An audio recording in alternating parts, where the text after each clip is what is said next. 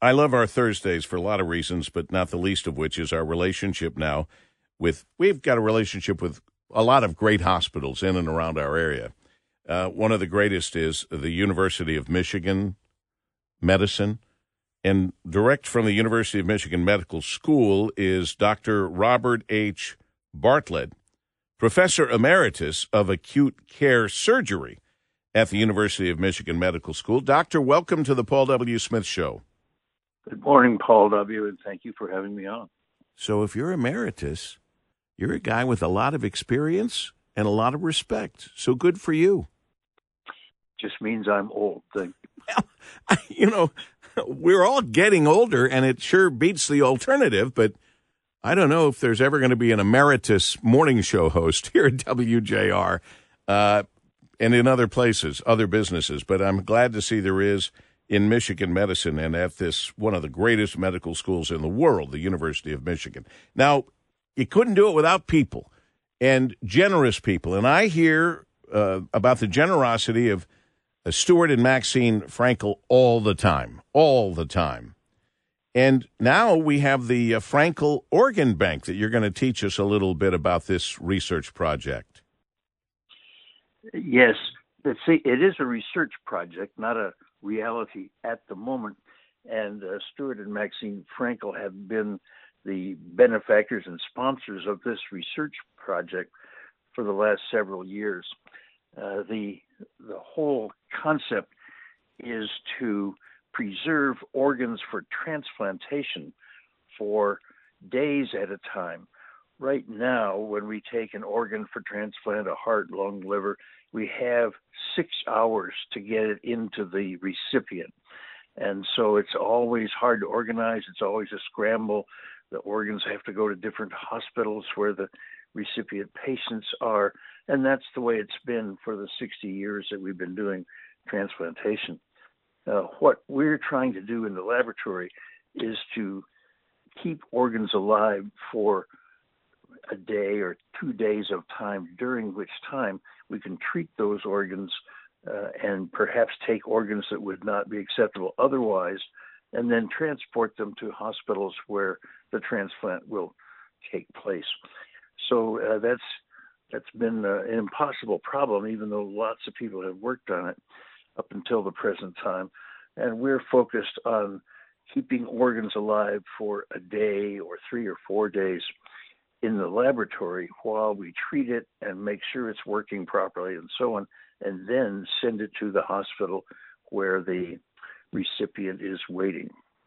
Well, that 6 hour time limit is something we're all familiar with because Hollywood has used it in movies and television shows. On The Good Doctor recently, someone donated a part of their liver to help somebody who needed a liver replacement. Unfortunately, that liver had cancer, and apparently they didn't know microscopically. And then the person who got the liver got the cancer, and the person who donated that little lobe or slice off the liver had the cancer removed. I mean, there's a lot going on here. You want to keep those organs alive. The Frankel Organ Bank will help do that. Does that mean that we are forever away from having artificial organs or man-made organs, Doctor? Well, our main research project in the laboratory is man-made organs, but they're all mechanical.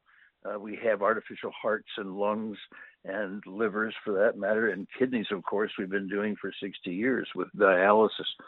So, but those organs are short-term, days, weeks, or months, not permanent replacement.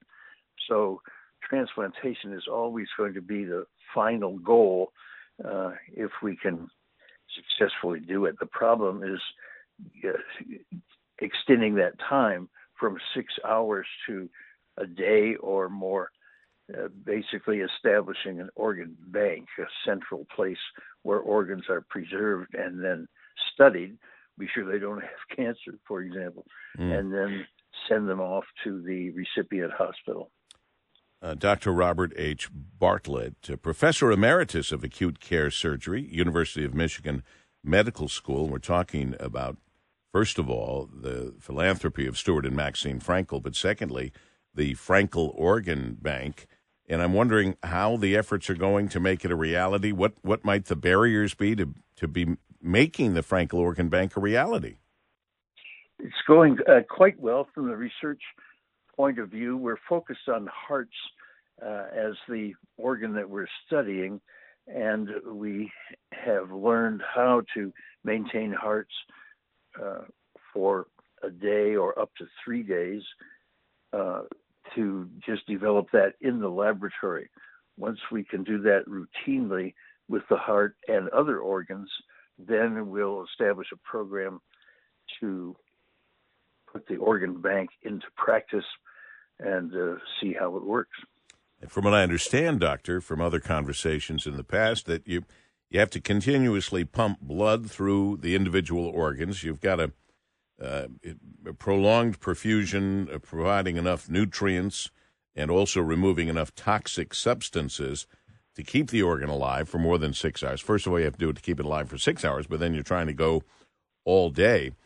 And that's a lot of resources that go into a transplant if you're going to have to pump blood through it. And I suspect that do you circulate that blood so that it's not an endless supply of blood, but the blood is circulating through and being reused? No, it goes round and round. Many years ago, we developed a technology called ECMO, which has to do with maintaining heart and lung function with blood circulating around for days or weeks at a time. So this concept is just taking the ECMO concept and using it for individual organs rather than entire patients.